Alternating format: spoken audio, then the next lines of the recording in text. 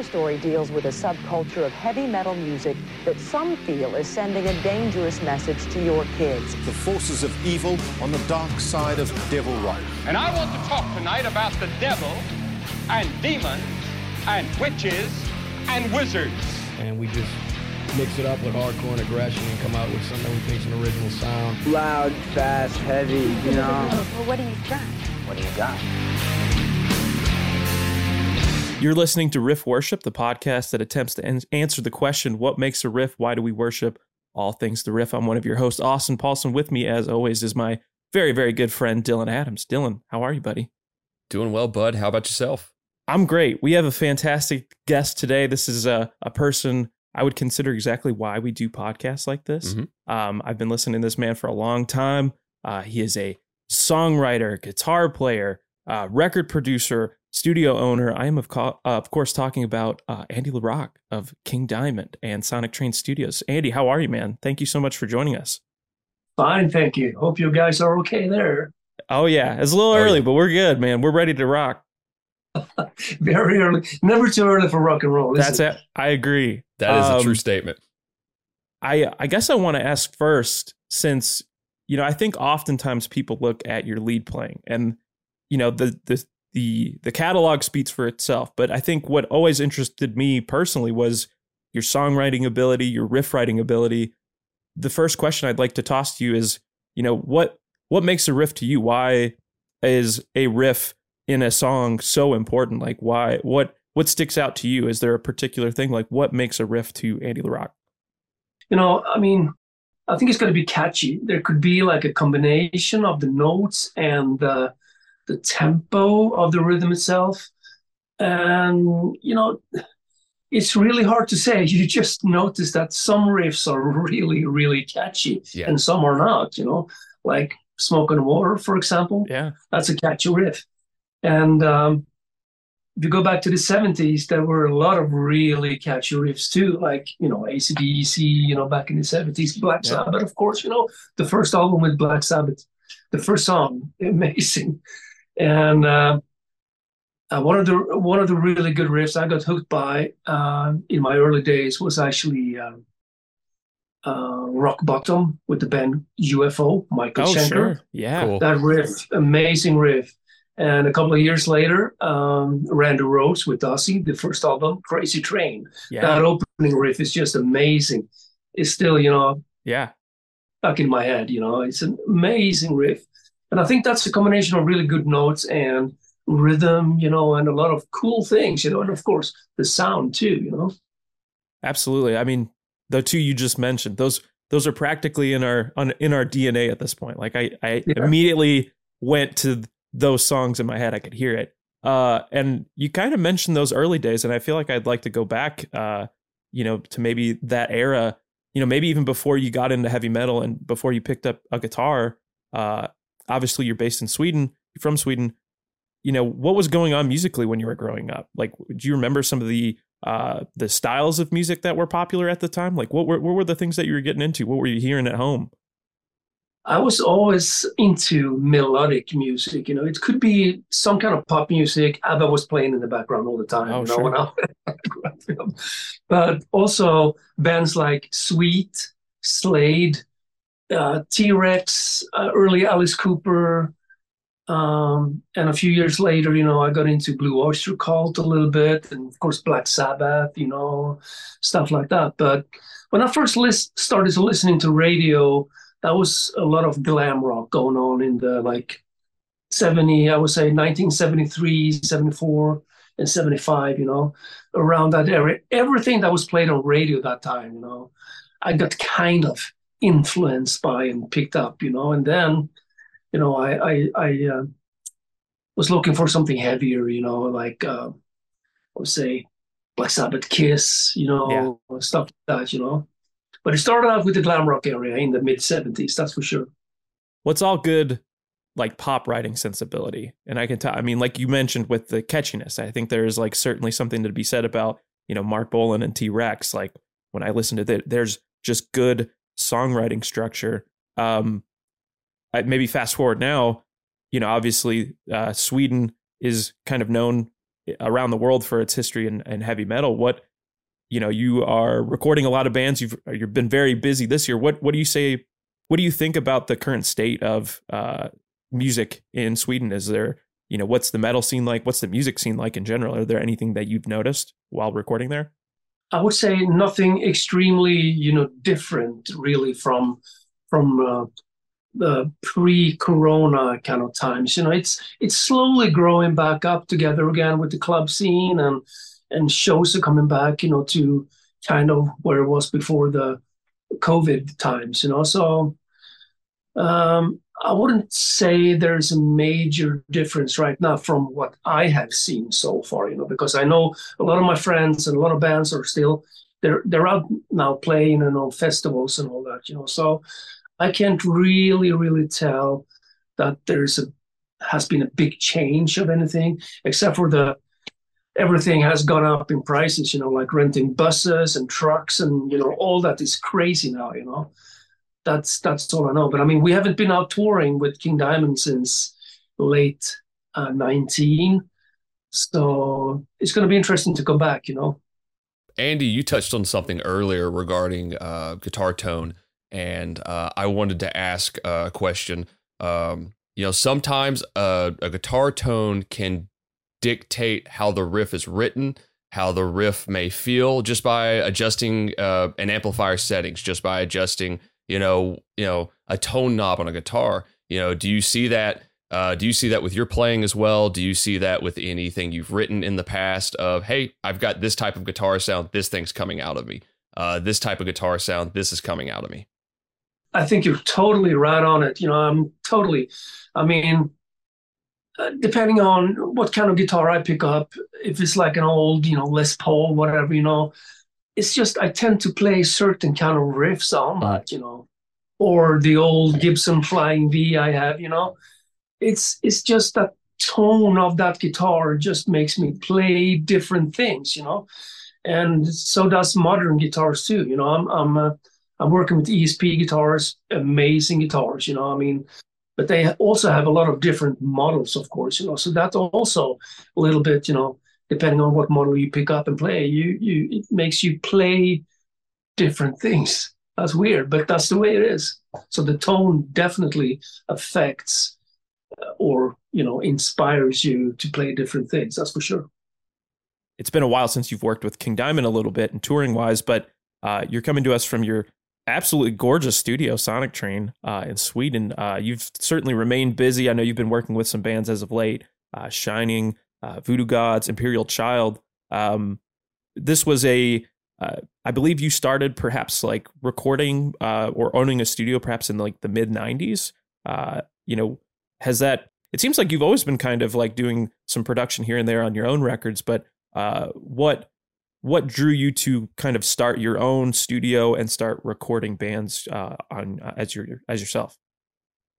It's a long story. I'll try to make it short. But, when we were in the studio, the first albums back like mid 80s, I just thought it was boring to, hang around and listen to when Mickey was doing sound check, and the sound engineer was like, oh, one more time. Hours, hitting the toms and stuff, It's like, oh man, boring, I just want to play, when you're a young kid, you just want to play, and have it done. But all that actually, got stuck somewhere, in my head, So after a couple of years, when we've been in the studio for a couple of albums, I kind of remember things we did back then, what kind of microphones we used for certain things and what kind of amplifiers we used, in the studio, what kind of mixing console and all kinds of stuff, So I, after a couple of years, thought that, this is kind of interesting to, create things in the studio in a certain way. And a few years later, it actually started out when I thought I really need something to record my riffs on that sounds decent so I can present that for the other guys in the band.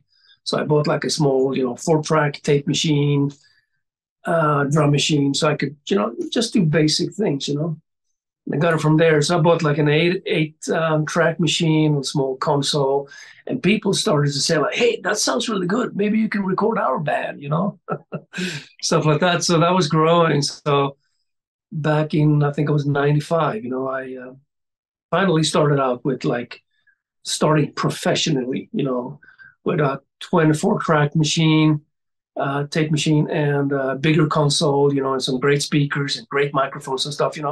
So I've been doing this for almost 30 years now. And I learned from the different producers we've been working with what to use and why you should use that and why you should do that. I did not read very much about it. I just, learned by doing, back then. And that's still, it's still there. Absolutely. Well, you mentioned several, tools and technology that you would have had back then. As someone who's, played on records for a long time, someone who's produced records for a long time, is there anything that you noticed as far as like technology, like trends? I mean, you've probably seen it all at this point.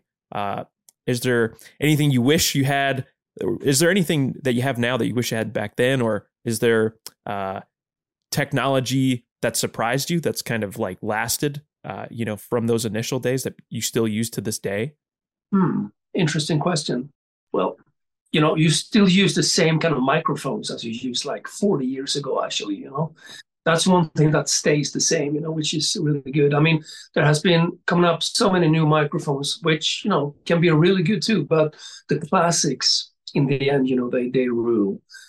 Then, of course, I mean, when the computer came into recording, I mean, that's many years ago now, of course, that was like a revolutionary, of course, and I would never go back to a tape machine. It's just a big hassle, so that was a big game changer right there, in my opinion, and I think everybody agrees with me.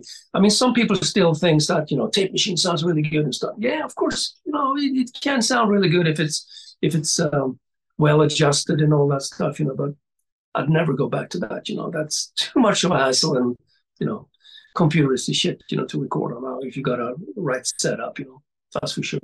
I can only imagine having to sit there and cut the tape and splice the tape and having to go through that, doing punch-ins, the whole nine. I mean, forbid you had to do another take or you messed up a take and the tape's running, because I know tape was expensive, and it's probably even more expensive now at this point. Yeah, I'm sure it is, man. I haven't used that for 20 years, I believe, but I mean, just a simple thing that, like undo, you can't really do that on tape, Right. Control Z is like, I mean, if you erase something, you have to re-record it. That's as easy as that, and sometimes you erase things by accident, and you're fucked, So I really, think that the computer is, man, it's such a big difference. I'll never go back to tape. And I mean, nowadays there are so many emulators and simulators that can actually emulate tape, sound tape, and all that. So I don't see that as a big problem at all. Well, as like as a producer and an owner, I'm sure it comes with its own challenges. Is there anything? It's obviously a learning process. Is there anything that any advice you would give to yourself on the first day of like, all right, Sonic Train Studios, here we go. Like, what have you learned from that first initial day till now? Like, what, sorts of tips and tricks would you give yourself on as a younger man, as a younger Andy LaRocque? Oh man, a lot. Yeah, I've been doing this for like 30 years, so. One thing that's really crucial is that don't rush things, because if you rush things, it's not going to be good. I mean, you really got to take time about things, and be careful, with everything, And crucial thing is that, I always start with the drums, for example, putting up mics on the drums, when I produce bands, and I just make sure the drums sounds good and all the takes of the drums are really good, because if the drums are shitty, everything else going to suffer. The drums is like the base of everything in rock and roll, in my opinion. At least when you start recording that, when you're recording things, the drums so important, that they sound good, because if they do, everything else going to sound killer, you know. I mean, putting on the guitars and a good drum kit, you know, is great. And also the bass and vocals, of course, you know. So if you're too rushed with things in the beginning, it's not going to be good, you know. And that's something I really learned, you know. So I really try to take my time, you know, putting up a really good sound when we start recording. And of course, it's really important too. And I tell all the bands, please make sure you rehearse and practice and all that, you know, because it's going to take a lot of time in the studio and cost a lot of money too. And make sure your instruments are all set up and all that, you know, because that's also takes a lot of time, you know. So yeah. I'm sure they appreciate all that care and energy that goes into it. And you've mentioned a couple things already, like, you know, maybe like initial your initial process with working with a band. You mentioned some great advice. Are there any other like mistakes that you see from bands that like come in? Like, would you give any aside from like maybe, hey, you got to have this rehearsed, you know, time is money, obviously. Is there any other mistakes that you see maybe younger bands making when they enter in a professional studio for the first time? Yeah, I would say younger bands, you know, they spend a lot of time in the rehearsal room, but I mean, you can't really hear everything that clear in the rehearsal room. So, I mean, the classic thing is like, wow, what are you playing there when they come to the studio?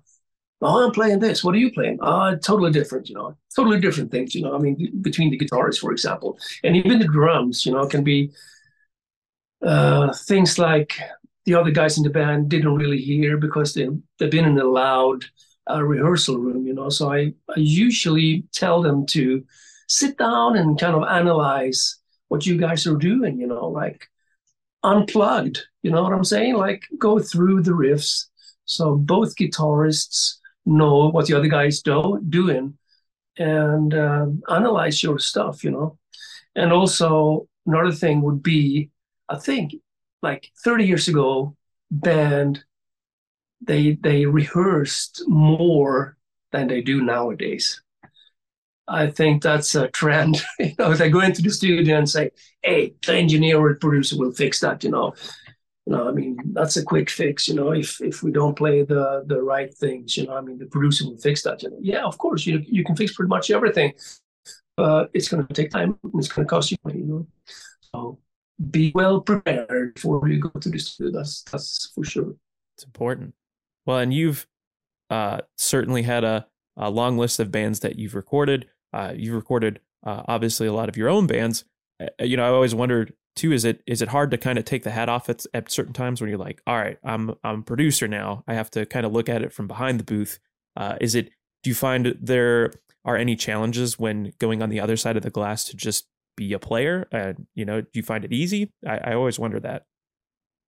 There is, you know, I usually don't like mixing my own music. Okay. I mean, I try to leave it to someone else because, well, when I'm a musician, you know, I want to be a musician and just play and let loose, you know, and let someone else, you know, take care of everything. And I would like to be produced myself, you know, I mean, by someone who can tell me, okay, do this and that, or, you know, of course, you know, I can record stuff, no problem, you know, but, you know, when it comes to the mixing my own stuff, it's awesome to let someone else do that, you know. I think that's really good because then you can be a musician 100%, you know, instead of kind of, you know, going between both of the roles you have, you know. I'd like to take a step back again too, if I may, just about some of your origins as well. Obviously, we've been talking about some of your influences, some of your history. Was there a point, like, do you remember an instance where, all right, I want to play guitar? Like, what actually drove you to picking up a guitar and start playing and learning music?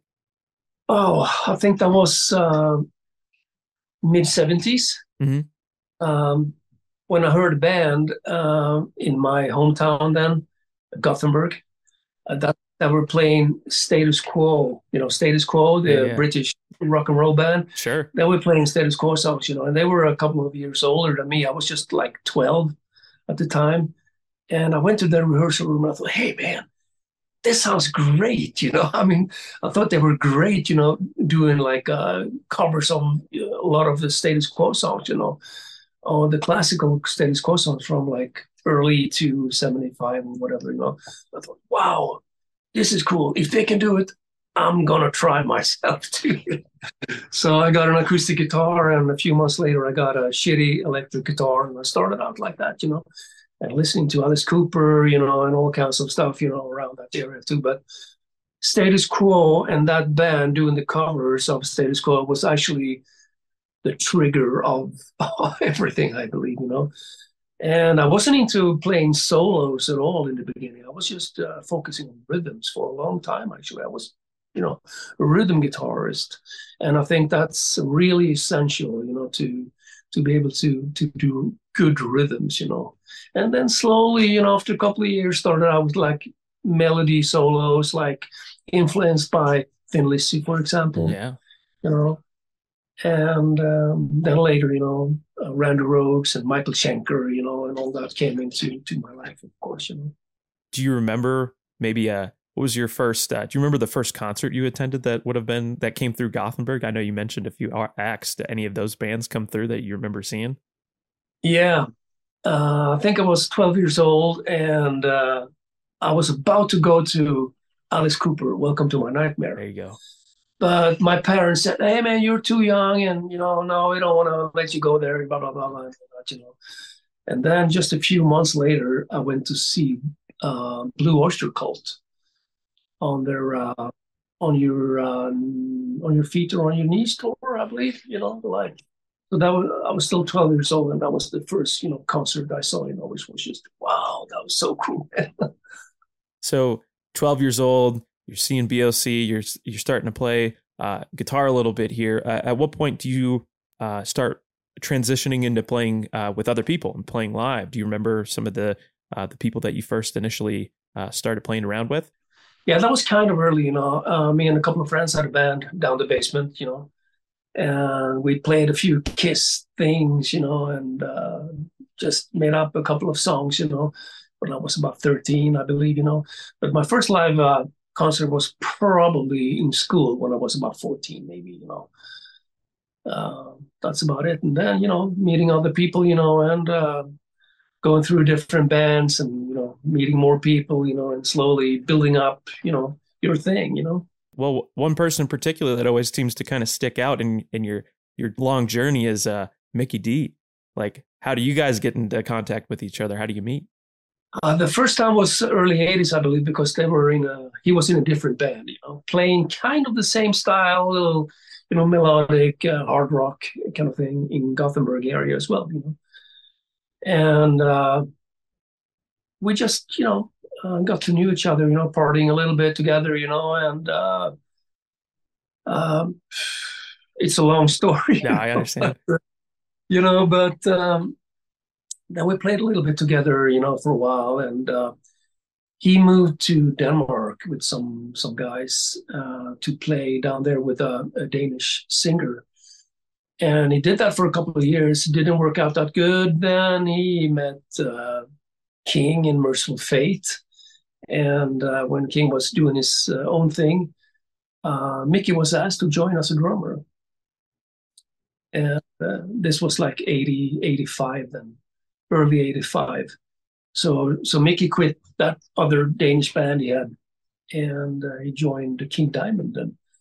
And then they had problems with the guitarist in the studio. So Mickey called me and said, "Hey, Andy, you got to come down here, and do an audition with us, because it doesn't really work out with the guy we have now." So 2 days after, I quit my job, took my Marshall amp, my guitar, took the train down to Copenhagen from Gothenburg, went into the studio, talked a little bit to the guys, and they asked me to play around a little bit with a song called Dressed in White on the first King Diamond album. I sat down and just did my thing a couple of times, and they recorded it, and okay, I just waited, for them to let me know something, and after a while, King came out and said, "Okay, you're in the band, you're hired." So that's cool.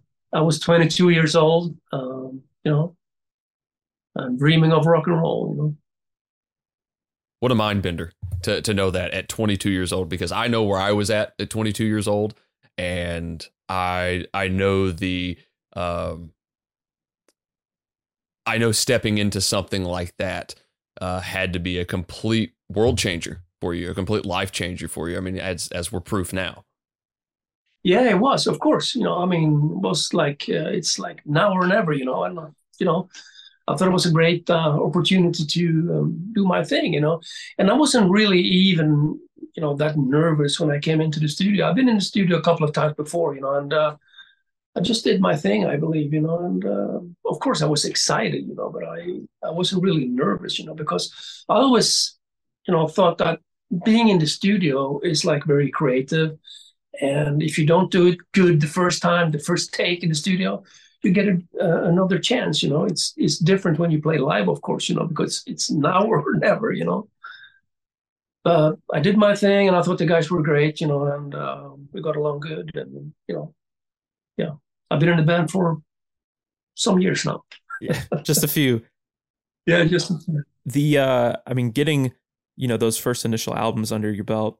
The one that always sticks out to me and recently celebrated a 35th anniversary is Them. Looking back on it now, I know there were some challenges. You had some lineup changes.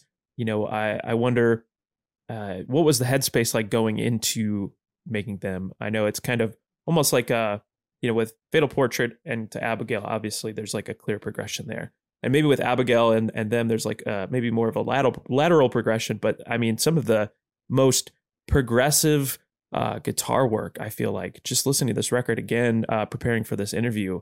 I mean, some of the stuff you're doing on here is absolutely insane. I wonder, maybe take us through a little bit of what you were thinking going, obviously there's some lineup changes. Were there any stresses? Like what was going through your head going into recording and writing Them? Oh man. To be honest to you, I mean, we had a really good album with Abigail, the year before. That was like melodic, Yeah. Very, very fucking cool album in my opinion. Absolutely. And, I think we just thought that we needed to do, not that we needed, because it's not that we need to do anything really. It's just that we just follow our hearts, when we write music, of course, we don't do it for other people. We do what we think is right, and hopefully other people will like it, So I guess that's the same feel we had with Them back then, when we wrote the music. It turned out to be a little heavier, more progressive, and, that kind of mirrors the whole album in a certain way, just hard and heavy, and progressive. That's what we wanted to do at that time, and I think it turned out to be a really good album, and maybe a different thing that kind of affected everything on the album was that when we started writing the music for that album,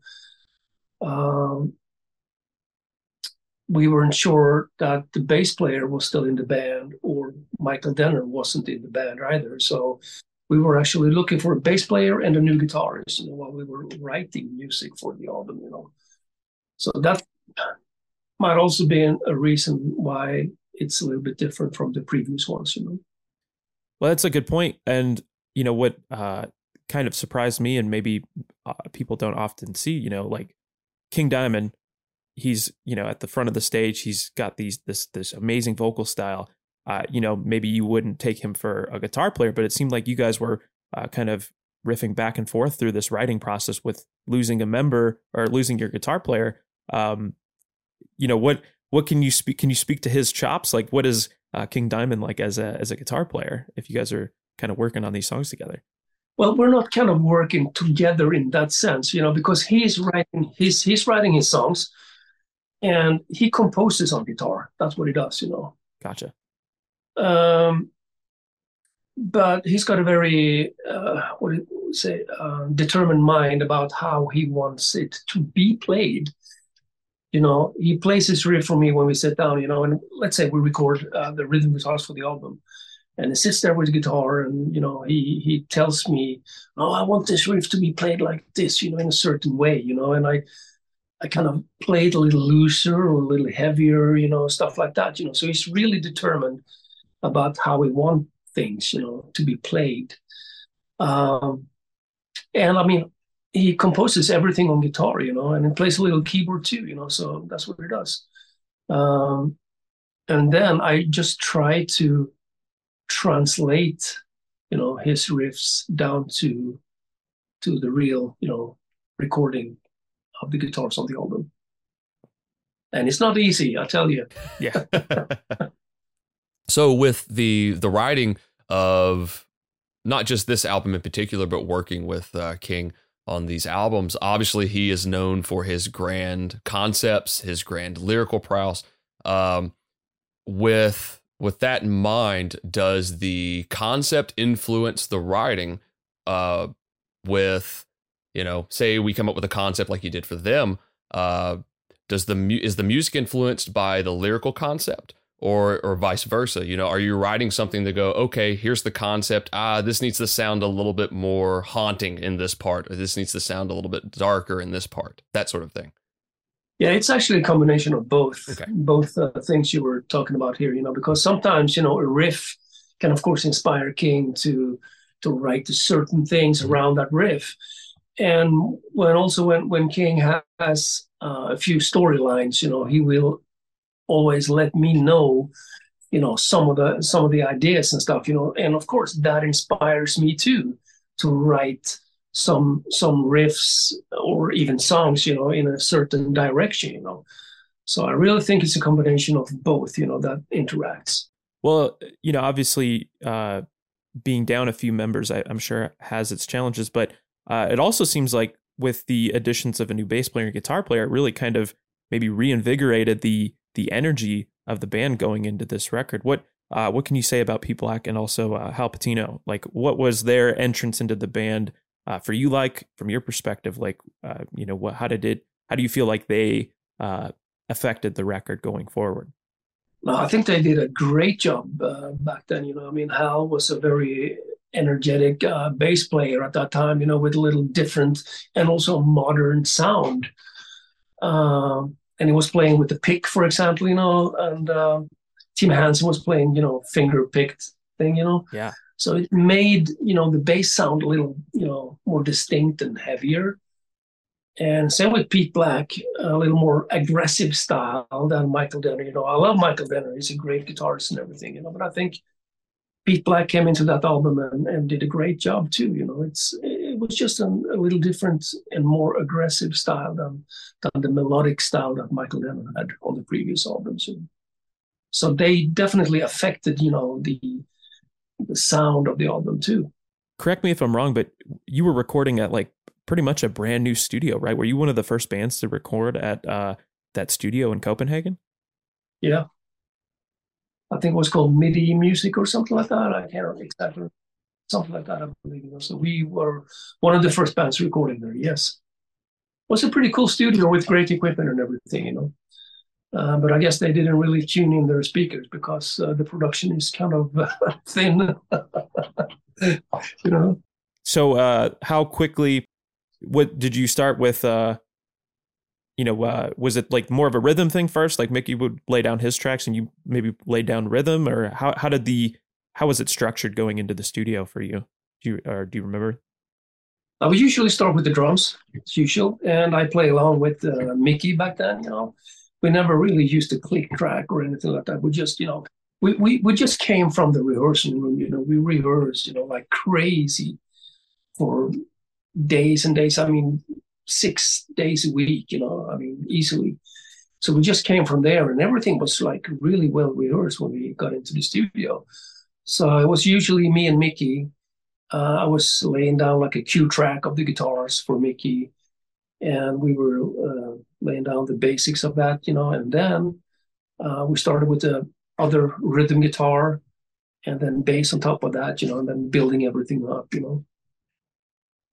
So kind of a classic way, and that's the way I still do it here in the studio, But now we usually, you play with the click track and the metronome, starting with the drums and the pre-production, usually just one guitar or maybe two guitars, and then building everything up, Do you remember some of the gear you might have been we were using, that like Gibson V, perhaps some of the amp work that you've been working on that record?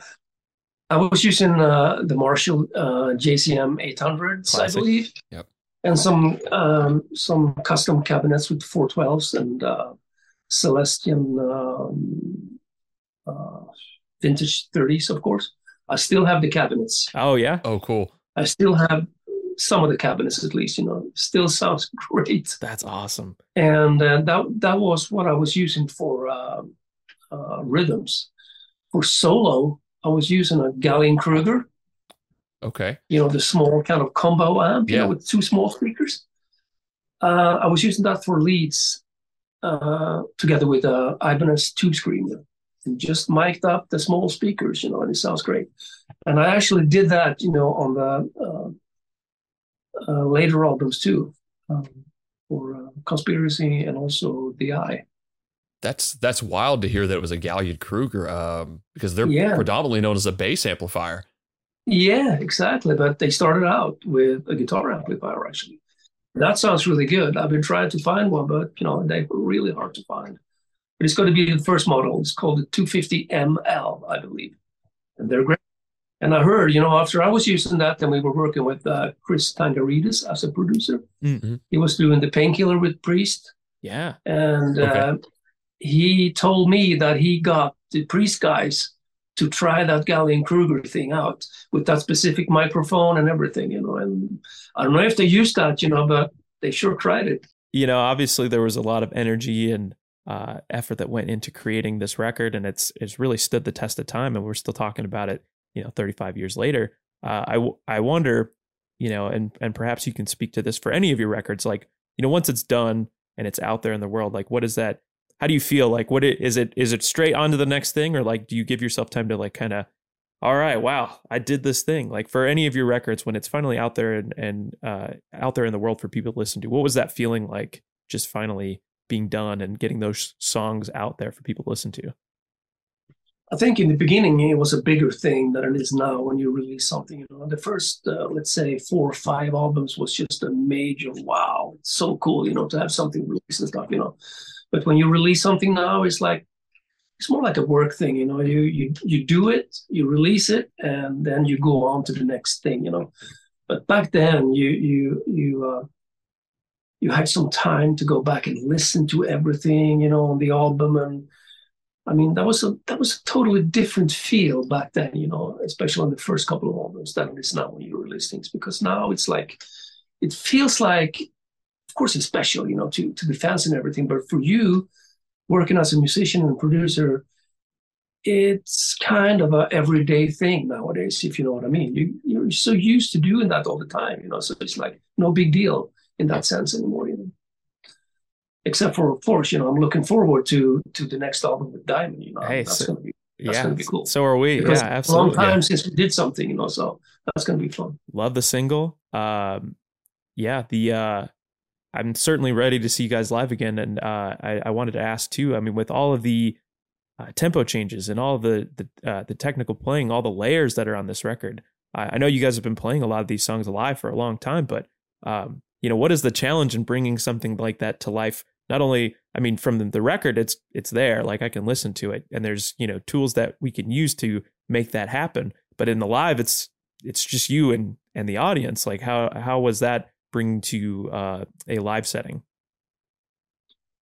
I mean, if you don't play too many of the progressive songs, I think it's really cool to blend that into the live show, But I mean, it's also super cool to play some of the simpler songs. For example, Halloween, which is a really simple song, but the audience just loves it, So I think a good combination of a few really progressive songs, that you really have to be focused on and concentrated when you play them, that's really good, together with some really kind of loose songs, for example, like Halloween, Combination of that makes it fun to play live, that's for sure. One of the things that I think really introduced me to this record in particular is the music video. I just can picture it in my mind. You'd done a video before this, perhaps, correct, with Abigail? Yeah, we did. Yeah. And so, what was I always wondered like what the atmosphere was like on the set. It's like dark, it's foggy. There's this castle. What was it like showing up on set and putting this down?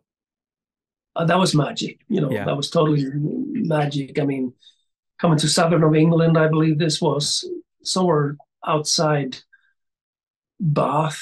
If I recall, I'm not sure about it. I can't really remember the location. People's been asking me about that, but I can't remember. There might be some documentation about that, Sure. but that was just magic. I mean, we came there in the daytime, early in the morning, actually, to see this like, wow, it's amazing, great place, and then filming, when the sun was down and all that, that was just amazing. That was magic, that was so cool to do that, and then see the final result, of course, too. It was great, with the actors and all that, involved. Awesome. That was really cool. Did I think I read somewhere you perhaps broke a guitar on that set? I sure did. That was one of the guitars, that I built myself, actually, from just a piece of wood. It's not like, I bought a neck there and a body there and stuff. This was actually made from a piece of wood, and it was really good. I still have it. Great guitar, inspired by the Randy Rhoads V, the Jackson V. Yeah. And I still have it, as I said, but I haven't really used it much, since that, time, because in the video, I kind of threw it down the lawn and picked it up, and I later saw that the point of the guitar, the one of the ends of the guitar were actually missing. It was like a couple of inches. It was like, oh no, it's still there in the lawn. I didn't see it until later, so that was too late, and it's still like that. Haven't done anything about it, But it might be a cool thing if I ever sell that guitar, Yeah, absolutely, a little character. So in the present day of King Diamond, you mentioned, like obviously there's been an album in the works. There's been a single out for a few years now. Can we look forward to some new King Diamond in 2023? I don't know how much you can divulge, but we're certainly looking forward to it. Everyone's looking forward to that,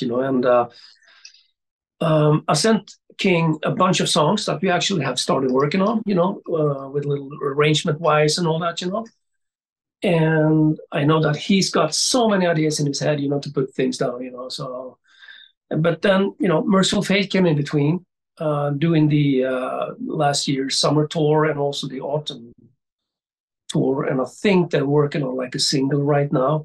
As soon as they're done with that, which will be soon, I hope, we will pick up the King Diamond stuff again, so it's really hard to say when it's going to be, but I really hope it's going to be soon, because I'm looking forward to start working with the music again, So we have ideas, we have songs. It's just a matter of, putting everything together and start recording it, And I know you guys been waiting for a long time, but we won't disappoint you. Is there a particular goal in mind when you put out a record? Like, what do you hope people get out when they listen to your playing? Wow, that's a tricky question. Yeah. Well, first of all, I hope they like the music, of course. Yes. I mean, I never really considered myself as a super technical guitarist, So, I always consider myself as a rhythm guitar player to start with first, that, hopefully, they think there's a good song going on, and I've been a melodic solo player. So hopefully it, hopefully just people like what I'm doing, I mean, I don't really know what to answer that question, I mean, I do my thing and I really hope that I hope that they like it. I think it certainly comes through. I've never heard anybody quite like you. So, I mean, you're very unique, and I always get a kick out of, especially kind of revisiting some of these records now, just some of the details that you're painting with such, all these different brushes and such. I wonder too, we've been kind of talking about your production work as well, and this modern era of like writing music. Do you ever find time? Did you listen to much? Is there anything that when you're surrounded by music all the time? So I always wonder, like, do you ever find time to listen to new music? Or are you just like, I can't, I've done it all day long. I don't know if I could sit with this now. Exactly like that. Yeah. Okay. I'm working with like music 5, 6, or sometimes even 7 days a week, from like early in the morning till like kind of late in the night, So when you get home, you just want to have silence, usually, and I never put on like a metal album, when I'm back home because, I start to analyze and I start to work, I couldn't do that, But when in the studio, I listen to, of course, the bands that come in here. And also they usually, hey, Andy, have you heard this? You got to listen to this, and then we sit down and listen to their influences and, pick up a lot of things from that, of course, So I'm loaded with music, that's for sure. So when I'm outside the studio, I try to get inspired by silence. So, with that in mind,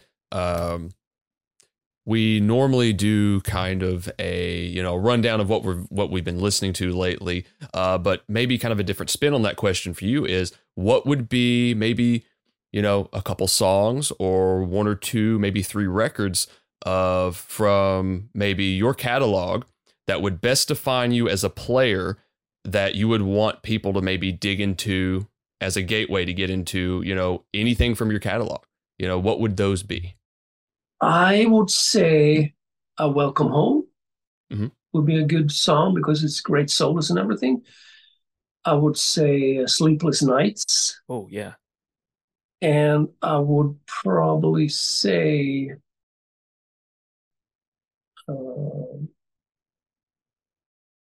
A Mansion in Darkness. Oh, yeah. I like that. I like those picks. Those three songs, they good songs. Hopefully some good solos on it too. That would be a good thing for people to listen to if they never heard us. Great vocals, great lyrics. Great atmosphere. Which is really important. I love the vocal delivery on Sleepless Nights so much. That is definitely like a top tier king track for me. I kind of, maybe to wrap things up, please, I'd like to know, what are all the things you got working on, maybe in production wise, maybe some bands that you're working with this year. What do you hope to accomplish this year in 2023? First of all, I hope that we can pick up, working with the King Diamond stuff again, of course, Mm-hmm. And I talked to King a few weeks ago, and he said that as soon as they're done with Merciful Fate now, we'll pick that up again and start working on that, full time.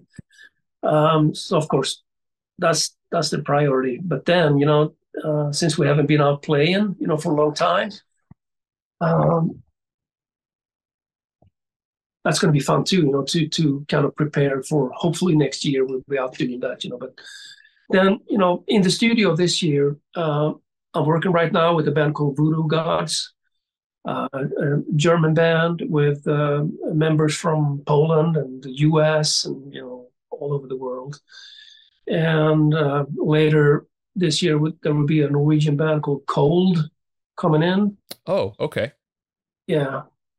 And, I got to check the schedule, but it's getting there, it's getting full, I've been talking with Lord Belial, Swedish black metal band too. Yeah. Yep. They're probably not coming in this fall, but maybe to the early next year. And I'm actually now talking with an Armenian band. Oh, wow. Okay. Called Ayas. They've been around for like 35 or almost 40 years playing heavy metal, So they were talking about coming over here for a couple of weeks recording, That would be great because they're really talented guys, They just need a good production, And yes, that would be great to take them over here, So it's getting busy, that's for sure. It's getting busy. Where can people follow you for any updates on the happenings on the studio or anything musically you got going on? Yeah, it's usually Facebook on Sonic Train Studios. That's where everything happens pretty much, or and LaRocque Official on Facebook, but not much is happening right on that page right now, but soon, Keep an eye out. Well, I can't thank you enough. I really appreciate getting the opportunity to talk to you about everything you've been doing and in the studio and all these classic albums. Thank you so much for joining us today. Thank you, guys. And sorry for getting you up that early. No, all good. That's good. No, this is perfect. I got the whole day ahead of me now, so I'm good. All right, cool. For Austin, Dylan, Andy, LaRocque, we'll be back next week talking about the riffs we love here on Riff Worship. Thanks for joining us.